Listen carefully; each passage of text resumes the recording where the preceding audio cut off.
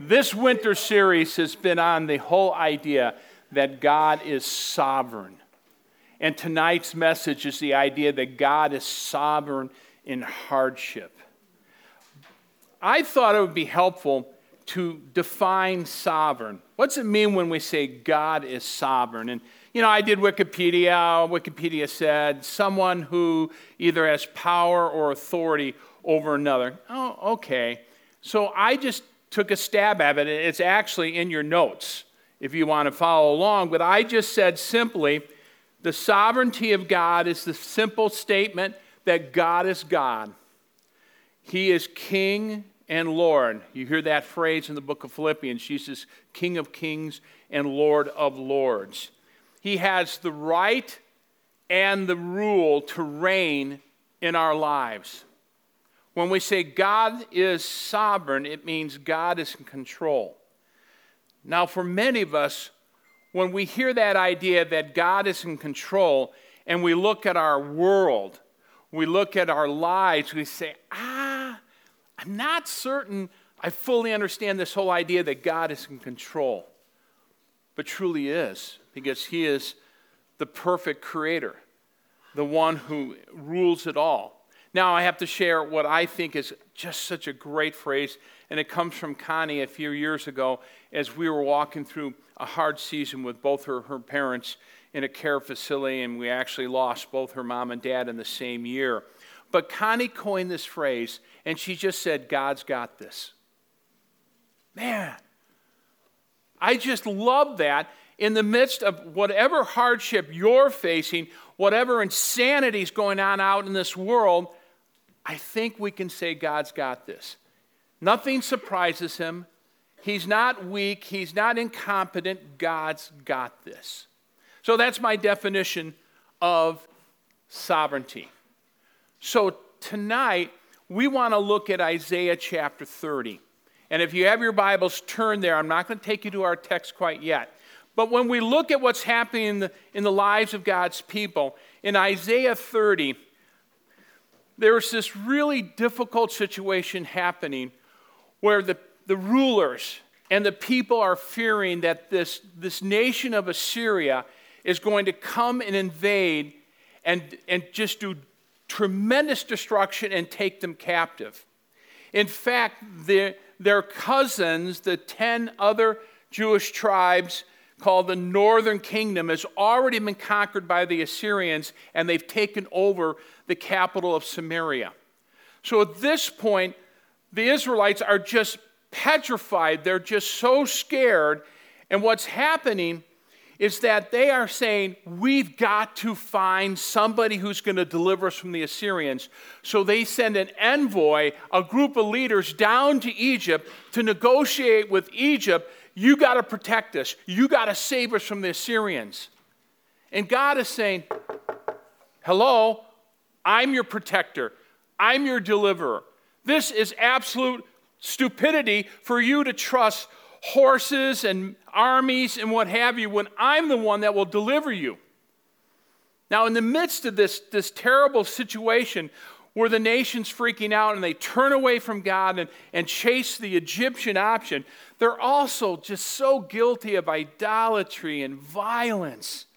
And there's so much sin and rebellion going on, and God is judging His people. In fact, listen to what, in the earlier verses before we look at verse 18, here's what's happening, what God says to His people. He says, woe to the rebellious children, declares the Lord, who execute a plan but not mine, and make an alliance but not of my spirit, in order to add sin to sin, who proceed down to Egypt without consulting me. Then it goes on to say, for this is a rebellious people, false sons, sons who refuse to listen to the instructions of the Lord, who say to the seers, you must not see visions of God, and say to the prophets, you must not prophesy to us what is right. It's sort of like us saying to Sam, come on, we don't want to hear this hard stuff, this truth, okay? Would you just tell us things that make us feel good and make us comfortable? That's what the leaders and the people of Israel were saying to the prophets. And it says, speak to us pleasant words, prophesy illusions. Then God says this, therefore this iniquity will be to all of you like a breach, a wall about to fall, a bulge in a high wall. God is saying, what you're trusting, how you're living is not going to work, and things are going to collapse upon you. That's this environment. This is not easy days in the life of God's people. They are experiencing the judgment of Yahweh, and they're experiencing the fear of this invasion. They're just not in a great place. They're hopeless and helpless. And what does God do? Does he turn his back and say, I'm going to find some other people? You're just a rebellious people. I'm going to give up on you. Absolutely not. We see this heart and this posture of God. So would you now, if you're in Isaiah 30, look at Isaiah chapter 30, beginning with verse 18. Whenever you see the word therefore in the scriptures, it's saying, look back.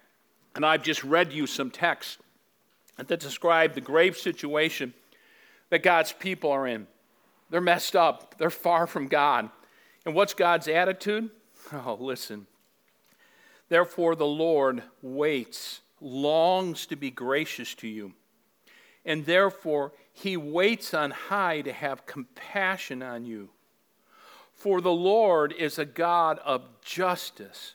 How blessed are all those who long, who wait for him. Now verse 19. O people in Zion, inhabit in Jerusalem, you will weep no longer. He will surely be gracious to you at the sound of your cry, and when he hears it, he will answer. Those two verses are just loaded with the heart of God toward his broken, rebellious people who are just swimming in hardship. So what does God long and wait for? He longs to be gracious. This idea of giving to his people what they don't deserve. A sense of forgiveness. A sense of being restored. And it's not just being restored personally and relationally, but actually even restoring the land, which had been so desecrated by drought and just by the sin of the people. The Lord is gracious to give them a future. What else does he long to do? He longs to have compassion on them. When you think of these people, they're not real lovable. They're rebellious. They don't listen. They're stubborn. They turn their backs on God. They put their fist in the face of God like an enemy and says, no, I'm not going to believe in you. I'm not going to follow you. Yet this amazing God who has this unconditional love loves them even as they are enemies to him. And then it says he longs to be a God of justice, a God who acts justly, who will make the wrongs right. And whether that's in the time of God's people then, or in the future, in our day, or ultimately in the future when the heavens and the earth come together in the New Jerusalem, and as Sam preached, God wipes away every tear, removes the disease. There's this idea that God will be just. But there's one other interesting thing. If you look at what we just read, I think God waits for his people's tears and their cries. And maybe that applies to us even this evening. That God waits for our tears, our crying out to him. And what are those tears? Tears over our brokenness, our helplessness, our hopelessness, our being desperate, being devastated, where we come to the place where we say, God, I'm just undone. I'm so tired of this situation. I'm so tired of this sin that's been going on in my family. And you just feel like you have nothing left to do, to give, but just to cry out to God and say, I surrender. I surrender to you. I repent. I humble myself. And probably one of the most powerful cries that God's people can make, whether it was time of Isaiah or us this evening, is when we say, Lord, how long? How long, O Lord, is this going to go on? And that could be something so personal to you, something at your workplace, something in your family, something in our community, something in our country. We just say, Lord, how long? How long? In the midst of our sin and our rebellion, God sees our tears and he hears our cry. That's what verses 18 and 19 says.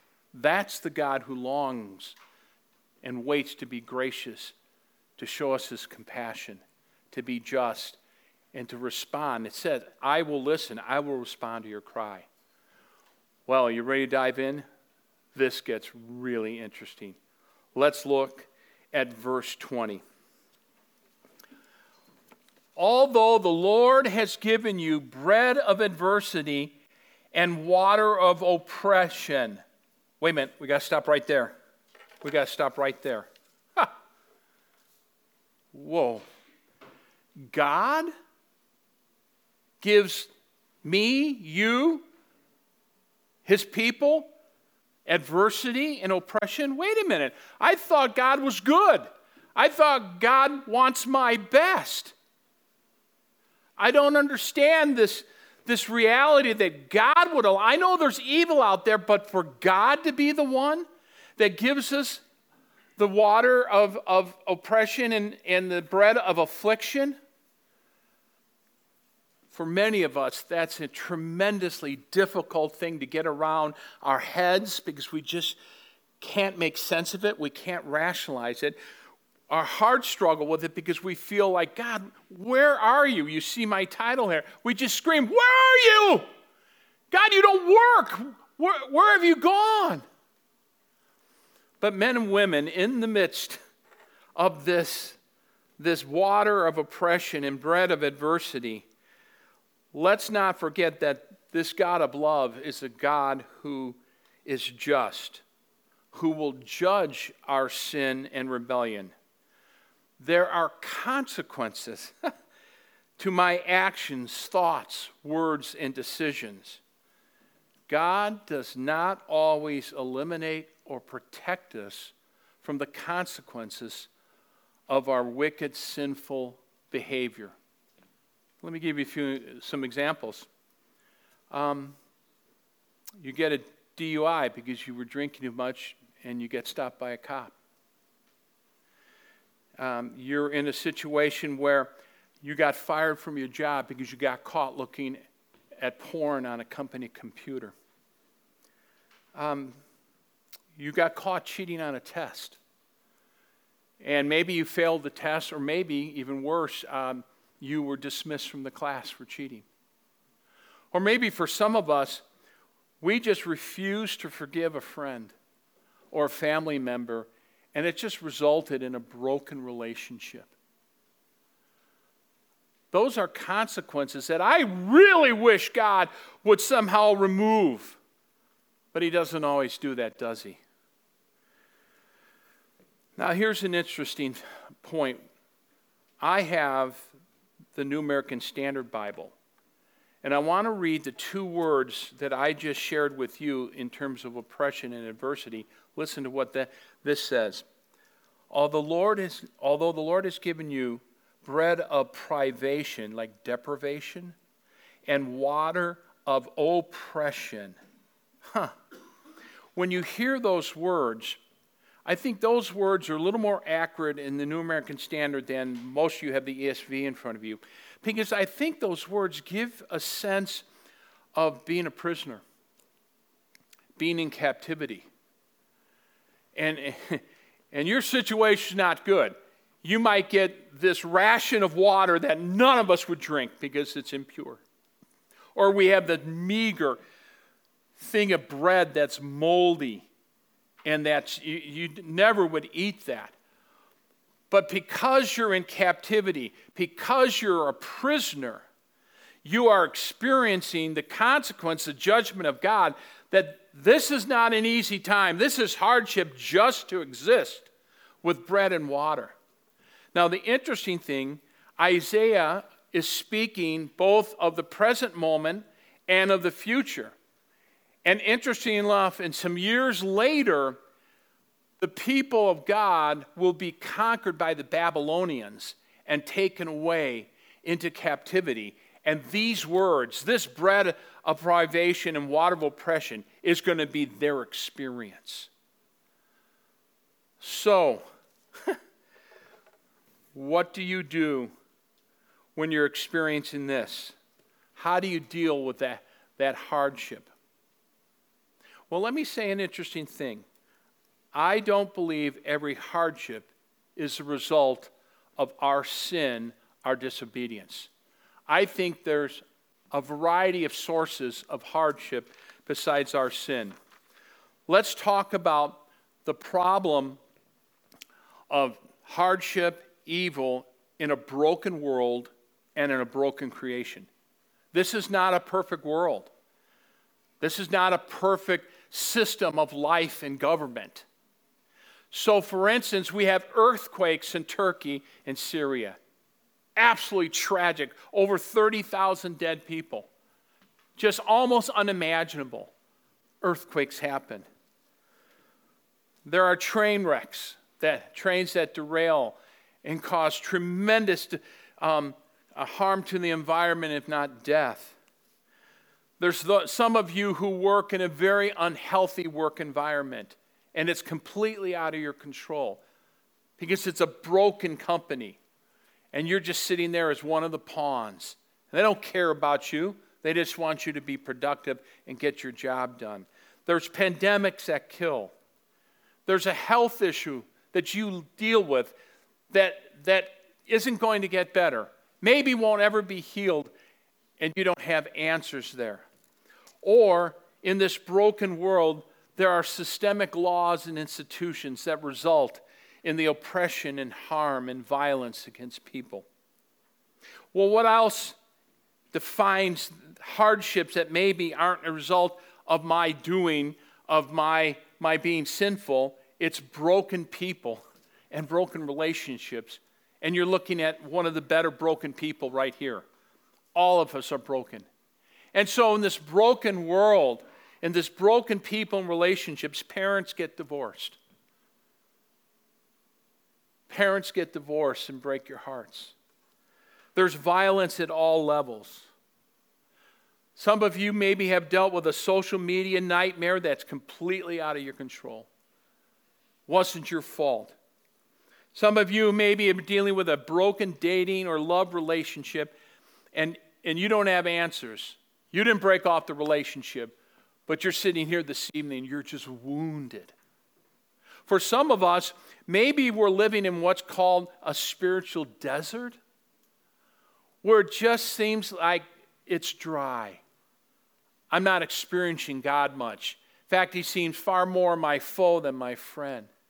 Interestingly, over the centuries, it's been called the dark night of the soul, where you just feel like there's darkness around you, and you cry out what I've written there, where is God? For some of us, we struggle with depression, self-doubt, fears, habits, addictions. We're broken. We're broken. It's not because I've sinned. It's just this life is so hard. All of these hardships, all of these painful things in our life just seem like it's unfair and it's unwanted. And we find ourselves screaming, why? Why, God? What did I do? What did I not do? But I'm sitting here mired in a situation that is crushing me, that's breaking my heart. And we scream for an answer. So tonight, I just want to be honest with you. The problem of the goodness of God, this loving God, and evil and an imperfect world, a broken world, just the pain and realities we live in. Men and women, I don't have a good answer. I've done a lot of reading on it. I've thought through it, and I just want to say to you tonight, I'm not helpless here, but for me to say there's an answer that's going to satisfy your why question, that's going to somehow an answer is going to calm the pain and storm inside you. Men and women, I don't think I have that. To me, this broken world and how God interacts with it is more of a mystery than I care to admit. But I also want to say this, that in the midst of screaming, God, why? God, what? I think rarely does God give us an answer. And often God doesn't deliver us from situations. But instead of giving us a why or a what, he gives us a who. He gives us a person. He gives us himself. That beautiful phrase, Emmanuel, God with us. That's what's the story of Isaiah 30. That's what's the story of this thing called following Jesus in this broken world, is that he never leaves us or forsakes us. He promises to be with us in the deepest places, in the most insane, painful hardship. Jesus says, I'm there with you. I'm there with you. We got to keep reading. This gets good. Although the Lord has given you bread of adversity and water of affliction, he, your teacher, will no longer hide himself. Stop there for a moment. That also is not real easy. What do you mean God's hiding himself? Well, men and women, I think there are times when we feel, we sense, we perceive God has abandoned us. It's so dark. It's so confusing. I've just had situation after situation that's just, it's a pile-on. And I just feel like God is hiding. He's left me. And I want you to hear this. That if you feel that God is hiding and you can't find him, you can't see him, I will guarantee you, in the midst of the darkness, in the midst of the tears that blind the sight, God still sees you. He's not left you. But you just feel that distance. Oh, now, come on. He, your teacher, will no longer hide himself. I am going to share something at the end to speak to that. But your eyes will see your teacher. Your eyes will see your teacher. Are you looking in your scripture? Teachers, how's it spelled? Capital what? That's teacher. That's God. Your eyes will see your teacher. Your eyes will see Rabboni. Your eyes will see Master Jesus. Men and women. That's amazing. In the midst of oppression and affliction, your teacher will no longer hide himself, but your eyes will see. And that's why in your notes, I cited this really interesting verse out of Psalm 73 that just simply says, the nearness of God is my good. Now you say, Fritz, why did you choose that to shoehorn into this? Because, men and women, it's really hard to see someone from a mile away. It's really hard to see someone from 100 yards away. It might even be hard for me to see Bianca because I'm so far away I can't see your expression. But the closer you move towards someone, the more you see them. You're closing the distance. And I want to suggest this idea in the midst of hardship is that God seeks to close the distance that's come between you and him. He's no longer hiding. In fact, he is so close, your eyes will behold your teacher. Your eyes will have this fresh view of God. And it's him who's choosing how to reveal himself in his love and patience. That's amazing. So in the midst of hardship, God says, I'm not going to hide any longer. I'm going to let you see through your tears, through this fog that you're in. I'm going to clear it up and let you see your teacher, your Jesus, in a fresh way. And that's a game changer. I'll give you a great illustration. What's it mean to be able to see Jesus? When I was a kid, I grew up in a town outside Chicago, and we used to have a summer carnival that would come. I don't know, I was thinking today, was I 8 or 10 years old, but they had this, it wasn't even a carnival ride, it was a carnival something, but it was called the Tunnel of Chaos. And it was this long tube that you could walk or run through, but it spun. And I got to tell you, I'm 8, 10 years old, I'm just full of myself. I'm going to run through there without falling. Poosh. And I pick myself up, poosh. And I finally get the end, and I'm so upset. I run back, and I do it a second time. I'm on my face. Now I'm swearing. Hard for you to believe that I would ever swear. If you know my background, I didn't step into the church until I was 17. So I said to the guy running in, I won't tell you what I said, but I said, "This is stupid. Nobody can get through this. How do I get through this without falling?" And he took me to the beginning of the tunnel. And he said, "I want you to look through the tunnel." "What do you mean look through the tunnel?" "Look past the tunnel." I said, "Yeah, what?" See down out in the distance? You see that telephone pole?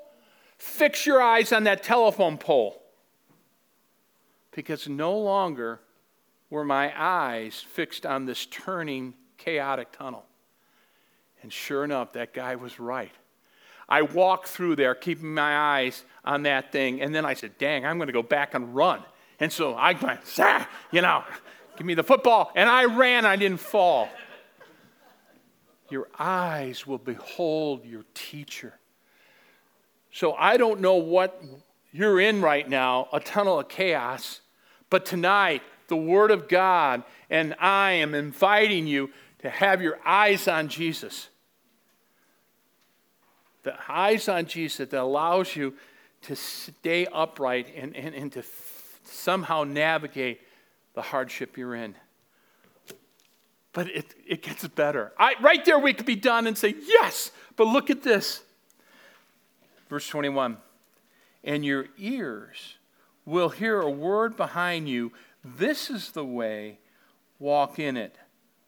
Whenever you turn to the right or to the left." Not only is Isaiah saying God is going to give you fresh eyes and eyesight, He's going to give you new hearing. He's going to give you ears to hear the voice of God, the words of God, words of wisdom, words of healing, words of hope, words of direction that keep you in the midst of your sort of wandering away and stumbling and many missteps. God's voice says, "No, my child, this is the way. This is the way." I wish I could have my eyes fixed on Jesus like that tunnel. I don't always keep my eyes on Jesus. And I need to hear Him say, "My child, this is the way." And it's so interesting because what it says, whether you turn to the right or to the left, basically saying that the normal, regular things of life, choices you need to make, decisions, direction. Some of you are facing huge directional questions and decisions right now. And God says, "I will speak to you. This is the way. Whether you turn to the right or to the left, I'm going to show you the path of life, the path of holiness I want you to follow." That's amazing. Fresh eyes, fresh ears. But there's one thing I left out. Look back at the passage. "And your ears will hear a word behind you." Wait a minute. If Jesus has revealed Himself, my eyes see Him, and now Isaiah is saying, you're going to hear a word from Rabboni, from teacher. Where does it say God's speaking me to? Where in relation to me is He? Look at the text. What's it say? He's behind me. Whoa, wait a minute. Jesus, I thought you were going to go in front of me. You're going to clear the way. No, Jesus, you're my friend. You're my partner. You're going to walk alongside of me and guide me. No. Isaiah says, you're going to hear a word from behind you. Does that mean Jesus has abandoned you? No. Does that mean you can see Him all the time? Not unless I look back. And when you look back, then what? You can't see where you're going. And so Jesus says, keep walking to the right. This is the way. And I'm trusting the one behind me who's trusting me enough to walk, in a sense, in faith, trusting him for maybe what I don't see, but he sees. Oh my golly, I can trust him. Men and women, in the midst of hardship, God says, your eyes will behold your Jesus. Your ears will hear a voice, a word behind you. This is the way, walk in it. Whether you turn to the left or the right. That's such good news.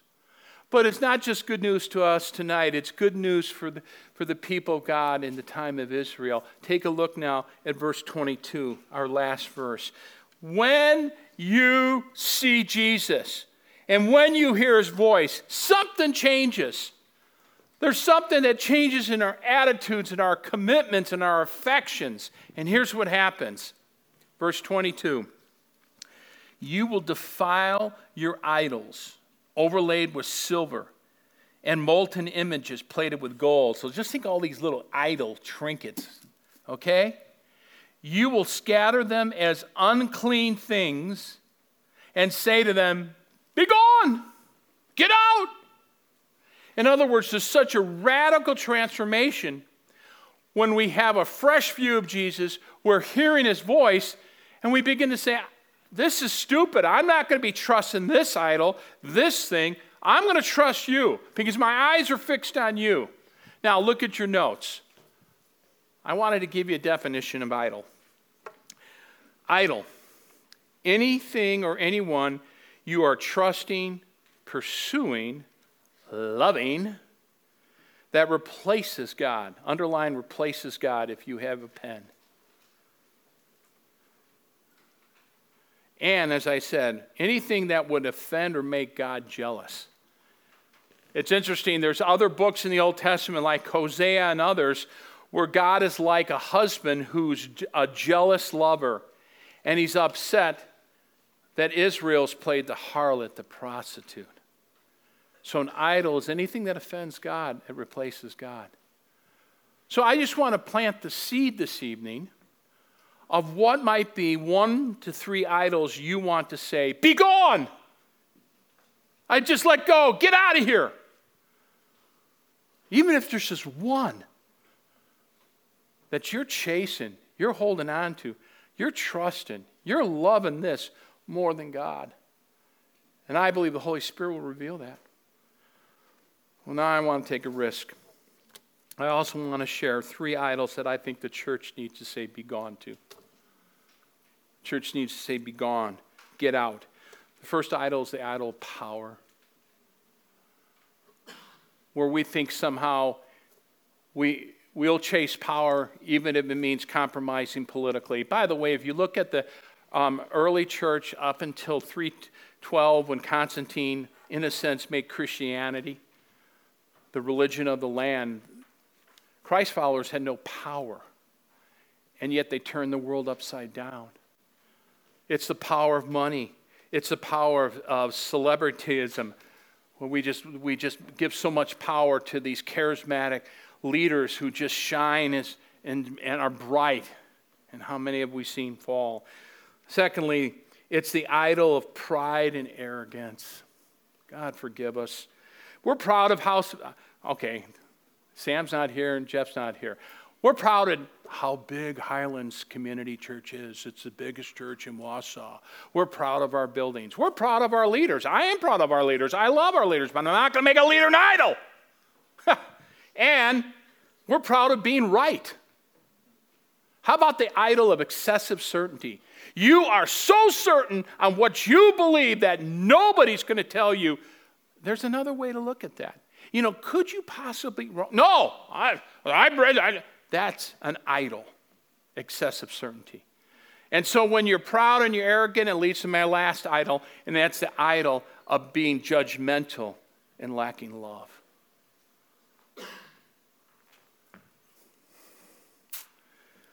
Where we are so judgmental to those who are different from us, I wrote this down. It's what I call the hot button sinners. For me, for you, maybe you're just judgmental and don't have a lot of love for the far left or the far right or someone who has a different understanding or practice of their sexuality or gender or view the whole race issue differently. They're hot button issues. And isn't it sad, men and women, that in the world the church is known for what it's more against than what it's for? God have mercy on us. That what's written about the church is what we hate and who we hate. That's an idol. And the Word of God says, be gone. Be gone. Well, I want to close by having you take the back of your notes. And I told you I'd bring this around. So I said that when God hides himself, we think he's hiding himself. Maybe he's not hiding himself. And maybe when Jesus is behind us and we're wondering, where is he? I thought you were going to be with me. I came across this old poem called Footprints. It's a powerful prayer reading. I don't care what you think it is. Listen to what it says. One night I had a dream. I dreamed I was walking along the beach with the Lord, and across the sky flashed scenes from my life. For each scene, I noticed two sets of footprints in the sand. One belonged to me and the other to the Lord. When the last scene of my life flashed before us, I looked back at the footprints in the sand. I noticed that many times along the path of my life, there was only one set of footprints. I noticed that it happened at the very lowest and saddest times in my life. This really bothered me. And I questioned the Lord about it. Lord, you said that once I decided to follow you, you would walk with me all the way. But I have noticed that during the most troublesome hardship times in my life, there's only one set of footprints. I don't understand why in times when I needed you the most, you should leave me. The Lord replied, my precious, precious child, I love you. I would never leave you during your times of trial and suffering. When you saw only one set of footprints, it was then I carried you. Would you pray with me, please?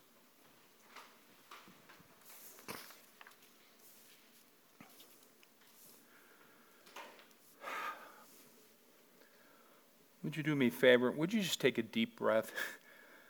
Just yourself.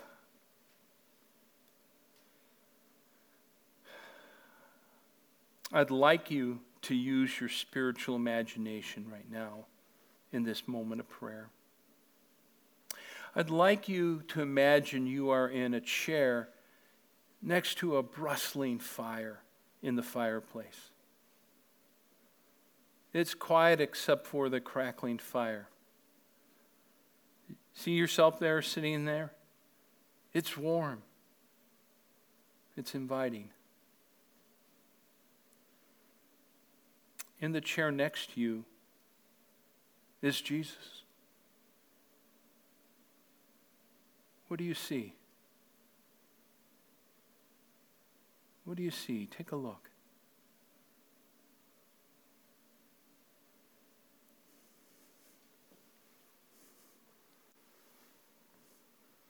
What is the look on his face? Is it harsh? Judgmental? Disapproving? Is he avoiding looking at you? Or as you look at him, is his face warm, kind, inviting, understanding?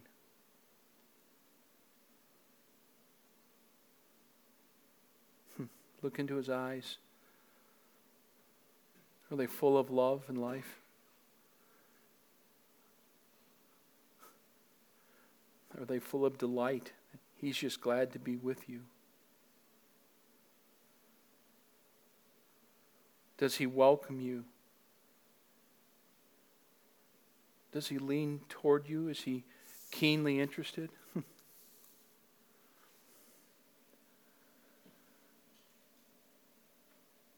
As you look at him, what are you feeling right now?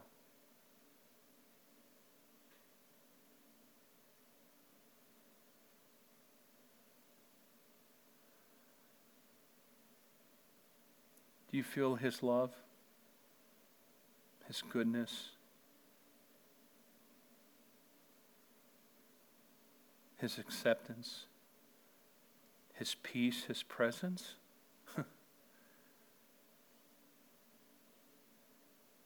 Is his nearness your good?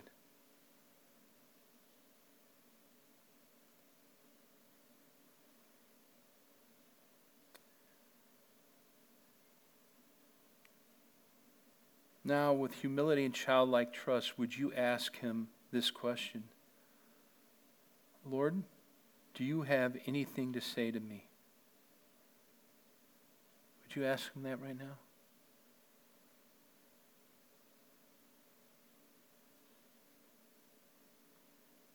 Listen. And hear and receive.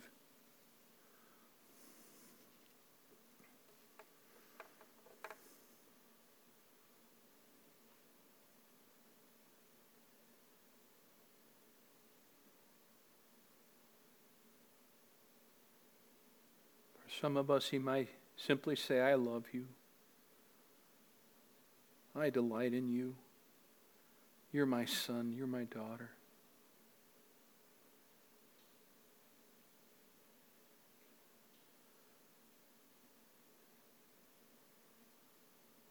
He might say, do not fear. I believe in you. Yeah. Pick yourself up. Press on.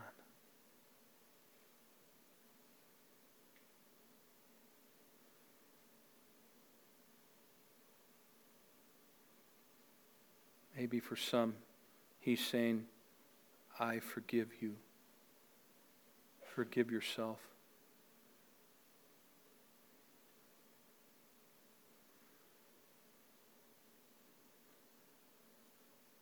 Finally, maybe the Lord might just be saying, be patient. Trust me. Keep walking.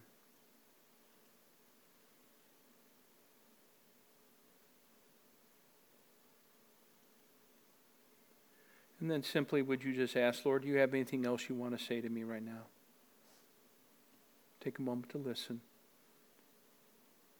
to gaze upon him. Thank you.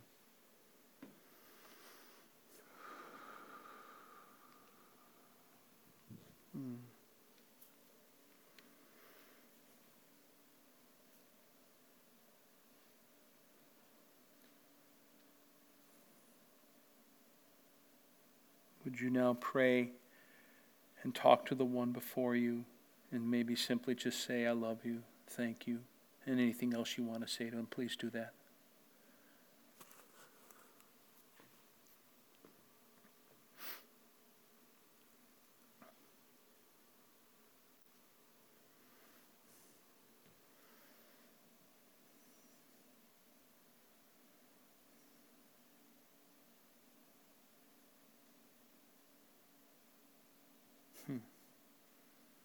Thank you.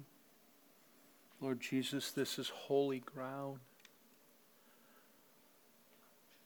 Our hearts, our bodies, all of us long to meet with you.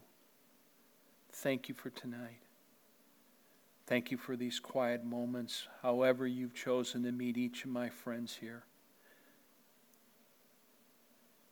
And in the midst of the hardships we've talked about and so many that we've not, we're asking for fresh eyes to see you and fresh ears to hear your voice.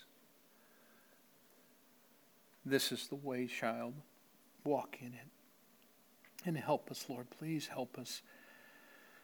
Say, be gone to our idols, anything that competes or places you. But Jesus, thank you for meeting now, and I pray that you would seal what has been given. Remove anything that has not been of your Spirit tonight. You would cleanse your children, purge us, and we be the first to give you the first fruits of our praise and glory. And we pray this in your name. Amen.